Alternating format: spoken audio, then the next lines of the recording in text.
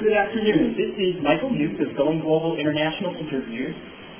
Today we are speaking with Professor Dr. Ingenur Kai Lux, who is the president of the Bundesverband Mergers and Acquisitions, or Federal Association of Merger and Acquisitions, and also the leader of Merger Management Institute. And we're talking with Kai about mergers and acquisitions in Germany, Europe, and worldwide. So, Kai, I saw a presentation of yours today from the perspective of Siemens, a very large organization.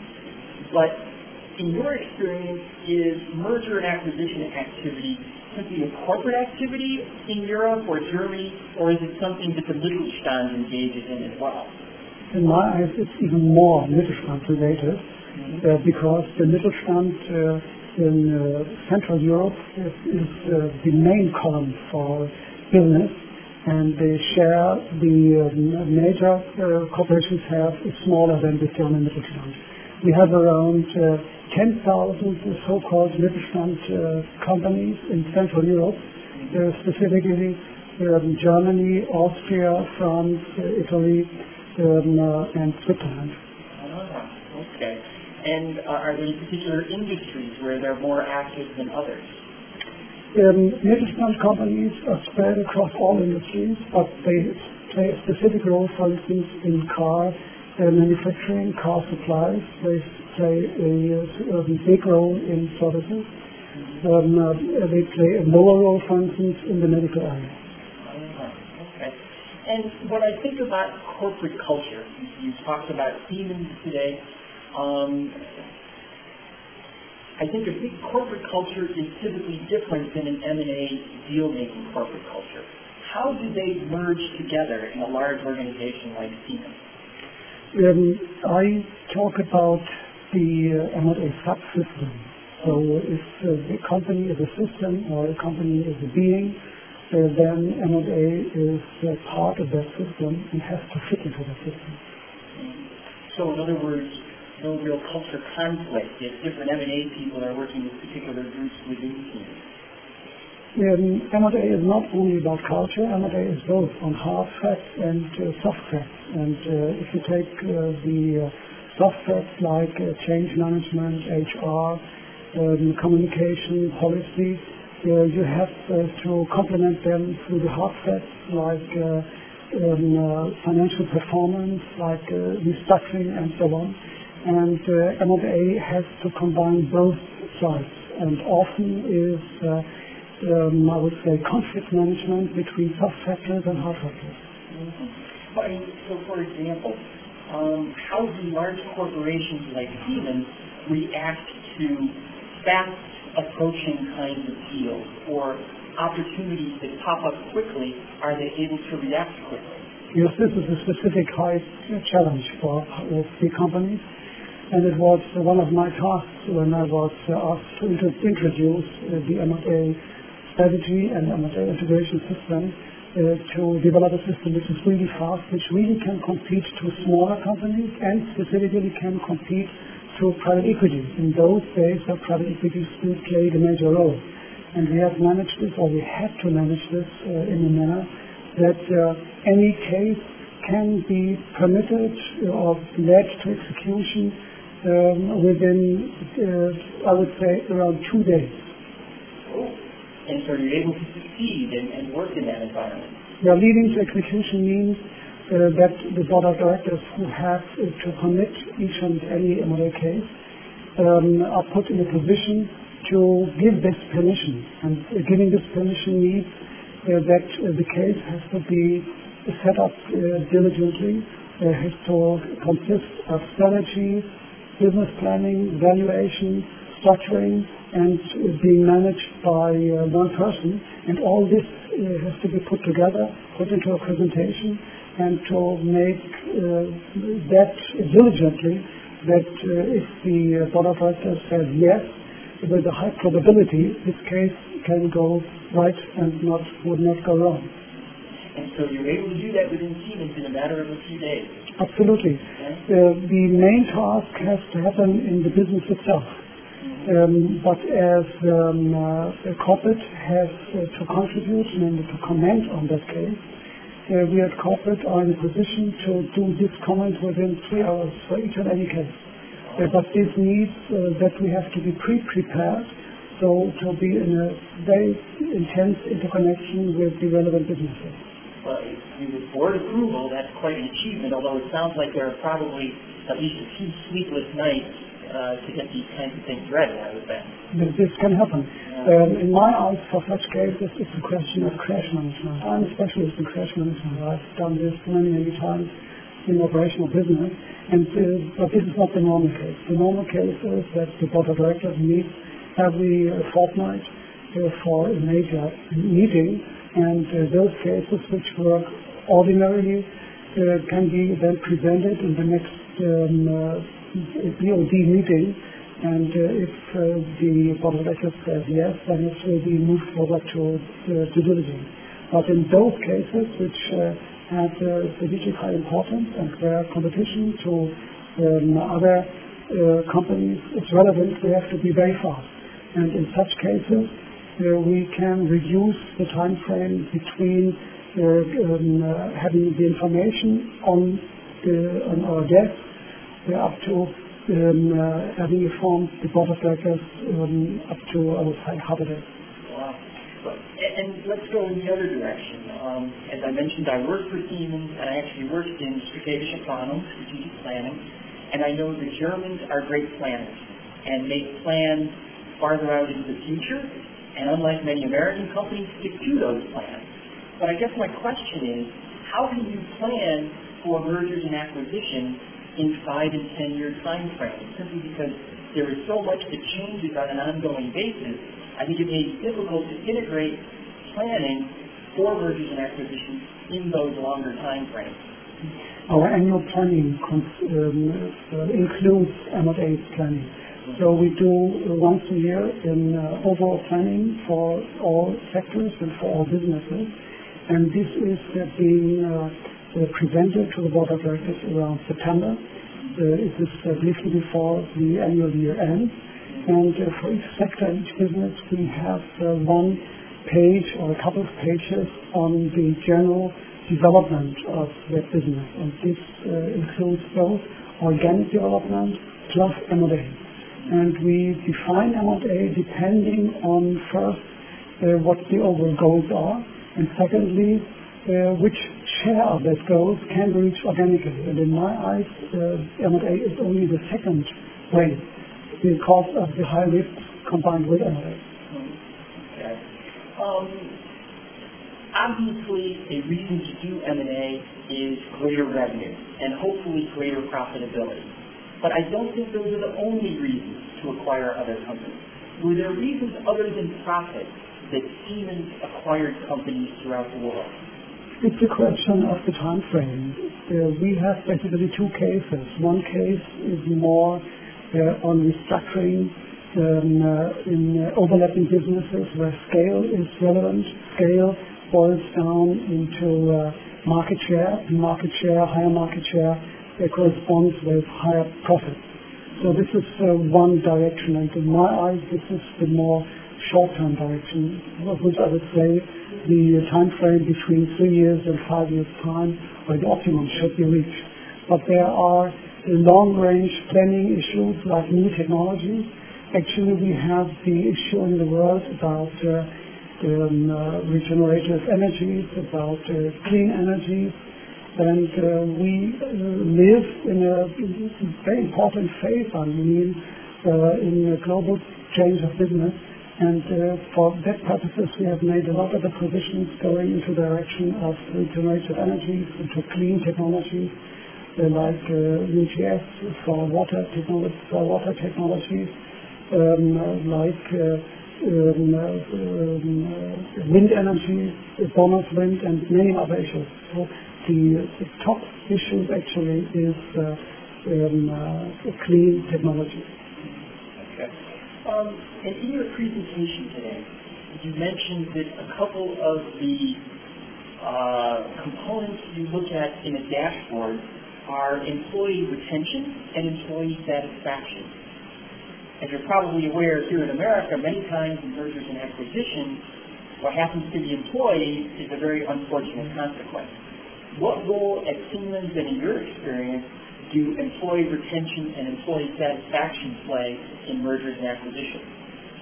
When we buy a company, we do it because this company is better in that field than we are.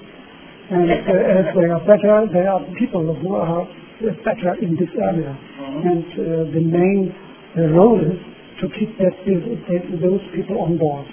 We would endanger any acquisition if the key people would leave. Okay.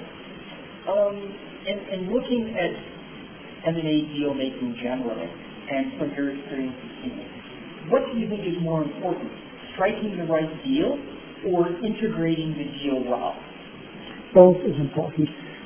Basically, going through the process, there are three major sources of mistakes. First is to do the wrong strategic candidate. If you have taken the wrong candidate, you will never have a good performance. If you have done or taken the right strategic direction, then you can destroy the target through badly treating them, bad integration. And the main sources of the problems come from strategy direction and from integration. The intermediate phase, namely the transaction itself, as this phase is a more formal one, is more standardized one, is a lower source of danger than the other two phases. Okay. Whenever you embark upon an M&A deal, there is always an element of risk. In other words, you know a little bit, well, you hopefully by doing good due diligence, you know very much about what you're acquiring. How do you really know what you're getting? And were there instances at Siemens where you really didn't know what you were getting and it made a difference in the deal? Any deal is a competition in information. And in any deal, the seller has better information than you have. And you should only start the deal when you have the feeling that you have reached a similar level of information the seller has. And therefore, I say that the information process is an end-to-end process. It does not only begin with due diligence, but due diligence is the main part of that process.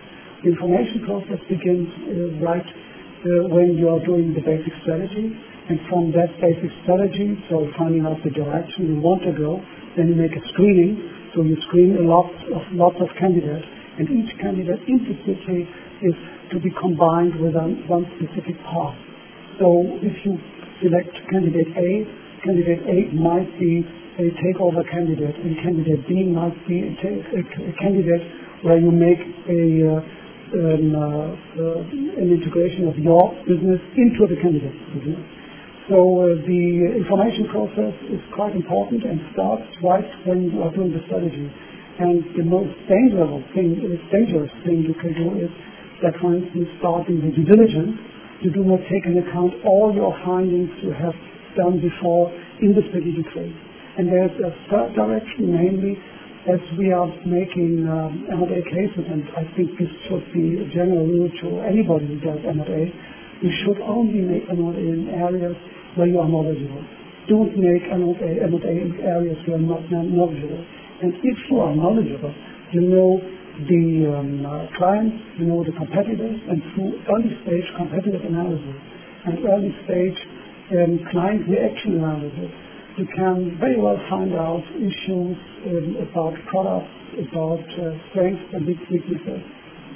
Well, but then in some cases, how do you move into different product markets? How do you move into different geographies if you are only staying closely held to what you know?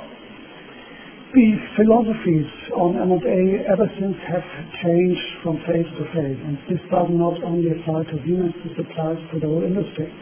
We look back to a history of M&A over more than 100 years.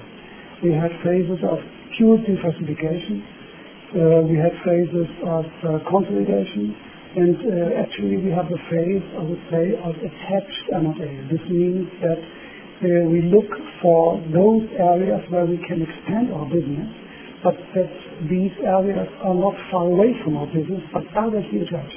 So, for instance, the case of Siemens moving into medical diagnostic, which is laboratory diagnostic, but this is in so far attached as specific laboratory technologies have their sources in medical imaging. So, for instance, the low-field magnetic resonance technology is a way to develop pictures of the body, and the high-end, high-field magnetic resonance is a way to do in vitro diagnostics, or for instance, to find out cancer cells in liquid. And this is to illustrate the proximity between where we are and where we want to go to. We would not go into areas which are absolutely far away from what we're doing. And in your role as the president of the Bundesverband of Mergers and Acquisitions, how active is the German Mittelstand or German mid-sized companies in mergers and acquisitions these days? I believe I saw in one of your slides today that there was a greater volume of acquisitions by European companies of American companies. Is that simply because of exchange rate changes, or where does that stand today? Over time, over a longer period, the transatlantic M&As have increased strength. So similar size of U.S. companies buying into Europe as European companies buying into the United States. It's very interesting, all across most industries, across most cases. But the role the German Mittelstand plays in the M&A is higher than the role the big companies play due to the quantity of M&A cases. Okay. And also in your presentation, you had mentioned that M&A management experience is very important for success in integrating mergers and acquisitions. But it seems to me it must be pretty difficult to find people with this kind of experience. How is Siemens and how are you able to find these people, or are they people who are typically trained internally in these kinds of processes? Well, Siemens, as a big company, has the advantage of having a multitude of specialty departments. So at corporate we have about 15 departments who are specialized on different areas which have a certain relevance for M&A. So for instance, there is one department specifically dedicated to paragraph 613A, which is a paragraph of taking over units from one company to the other. Where it is this particular paragraph is contract. It's a specific paragraph only existing in Germany and in Austria, which obliges the acquirer not to release people from the company you have bought. But this should only illustrate the specialties we have on board. And these specialties, if you go over to the Mittelstand, have to be taken from external sides, so the M&A advisors. So there is a broad range of M&A advisors, beginning with accountants, over strategic advisors, structural advisors, HR advisors, legal advisors, and the Mittelstand, who wants to be successful in M&A, must be able to steer these specialists. It must be able to see the necessity of involving these specialists. And so there is a pool of qualified specialists available to the Mittelstand, because even finding these people, I think, could be difficult too. Absolutely. And this is the role the German Federal M&A Association wants to play and can play. Namely, we are open for any body from the Mittelstand, and they can approach us and we help them or help them to find out which parties are best practice partners and are specialists for a specific industry, for a specific region, for a specific part of the value chain. And I've spoken with a couple other middle market M&A experts here in the States, and they have been members of other associations or conglomerations with partners in different countries throughout Europe and the world. There are obviously advantages to that. It gives you connections in certain countries. I have my own thoughts. What do you think about American M&A specialists with relationships with counterparts in Europe and other places? There are a couple of international networks like IMED and other ones, who have partner companies in the United States, both, and in Europe. And in my eyes, it's absolutely prerequisite to work with such companies, because they are able to work out the differences between the American M&A market and the European market. So, for instance, if you move over from Germany to the United States and have a certain target in mind, then you need to know about the legislation around HR, the pension situation. And you cannot do this without having a local company, a local advisor who knows about this legal situation. A major company like Siemens has these resources available internally, for instance, in Siemens Corporation in New York. But Mittelstand companies have to know a advisor company who can contribute this knowledge. The critical issue, in my eyes, is not finding these specialists. They are available, but having the right sensibility that you should think about it like this. So the source of that M&A is that people do not have an imagination what they really need. Yeah, and especially I think on the American side, as much as anything. A couple other questions. You had stated some EBIT goals for the acquisitions that Siemens had made of Osram, of Huntsville, and Peachy. And these were, I believe, from 1994, 1999, 2004. I don't know if it's proprietary, if you're able to say, but was Siemens able to reach these EBIT goals? Yes. Did you see them, or? Yes, we had made acquisitions where we really exceeded expectations. So, for instance, Westinghouse case, the Sylvania case. The result of our M&A activities in terms of best practice sharing, in terms of the closed loop approach in knowledge transfer, led to the result that we could totally avoid disasters and that we could significantly improve M&A, but it would be a mistake to assume that every M&A case would be a super success. I think self-criticism and self-skepticism is a good approach to enter M&A, and you should never overestimate your own capabilities. And lastly, just in general, I've tried to focus on the differences between M&A here in the States and how I perceive it to be in Europe.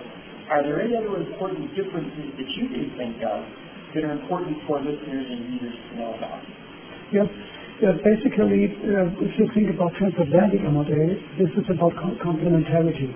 So most M&A cases are just to enter new markets. And you take the M&A way because you can do it faster, because you need not begin with a price war, and you have available sales force and specific national products which are different. For instance, the electrical frequency in Europe is 50 Hertz, and here it is 60 Hertz, so you need different products. But for Americans, for instance, there is another issue which in my eyes is most relevant. If you buy, for instance, a family-owned European company, the German Mittelstand, the Austrian Mittelstand, you also buy the military systems, because those companies mostly work in different nations, so they have the managerial system to work in 4 or 5 or 6 different countries. While when you acquire a US company from Europe, you get a company which is only used to work just in the United States. So these are quite different approaches. Germans require volume in the United States, and Americans require diversity in Europe. Very interesting. Okay. Well, thank you very much for your comments today. Welcome. Thank you, Michael.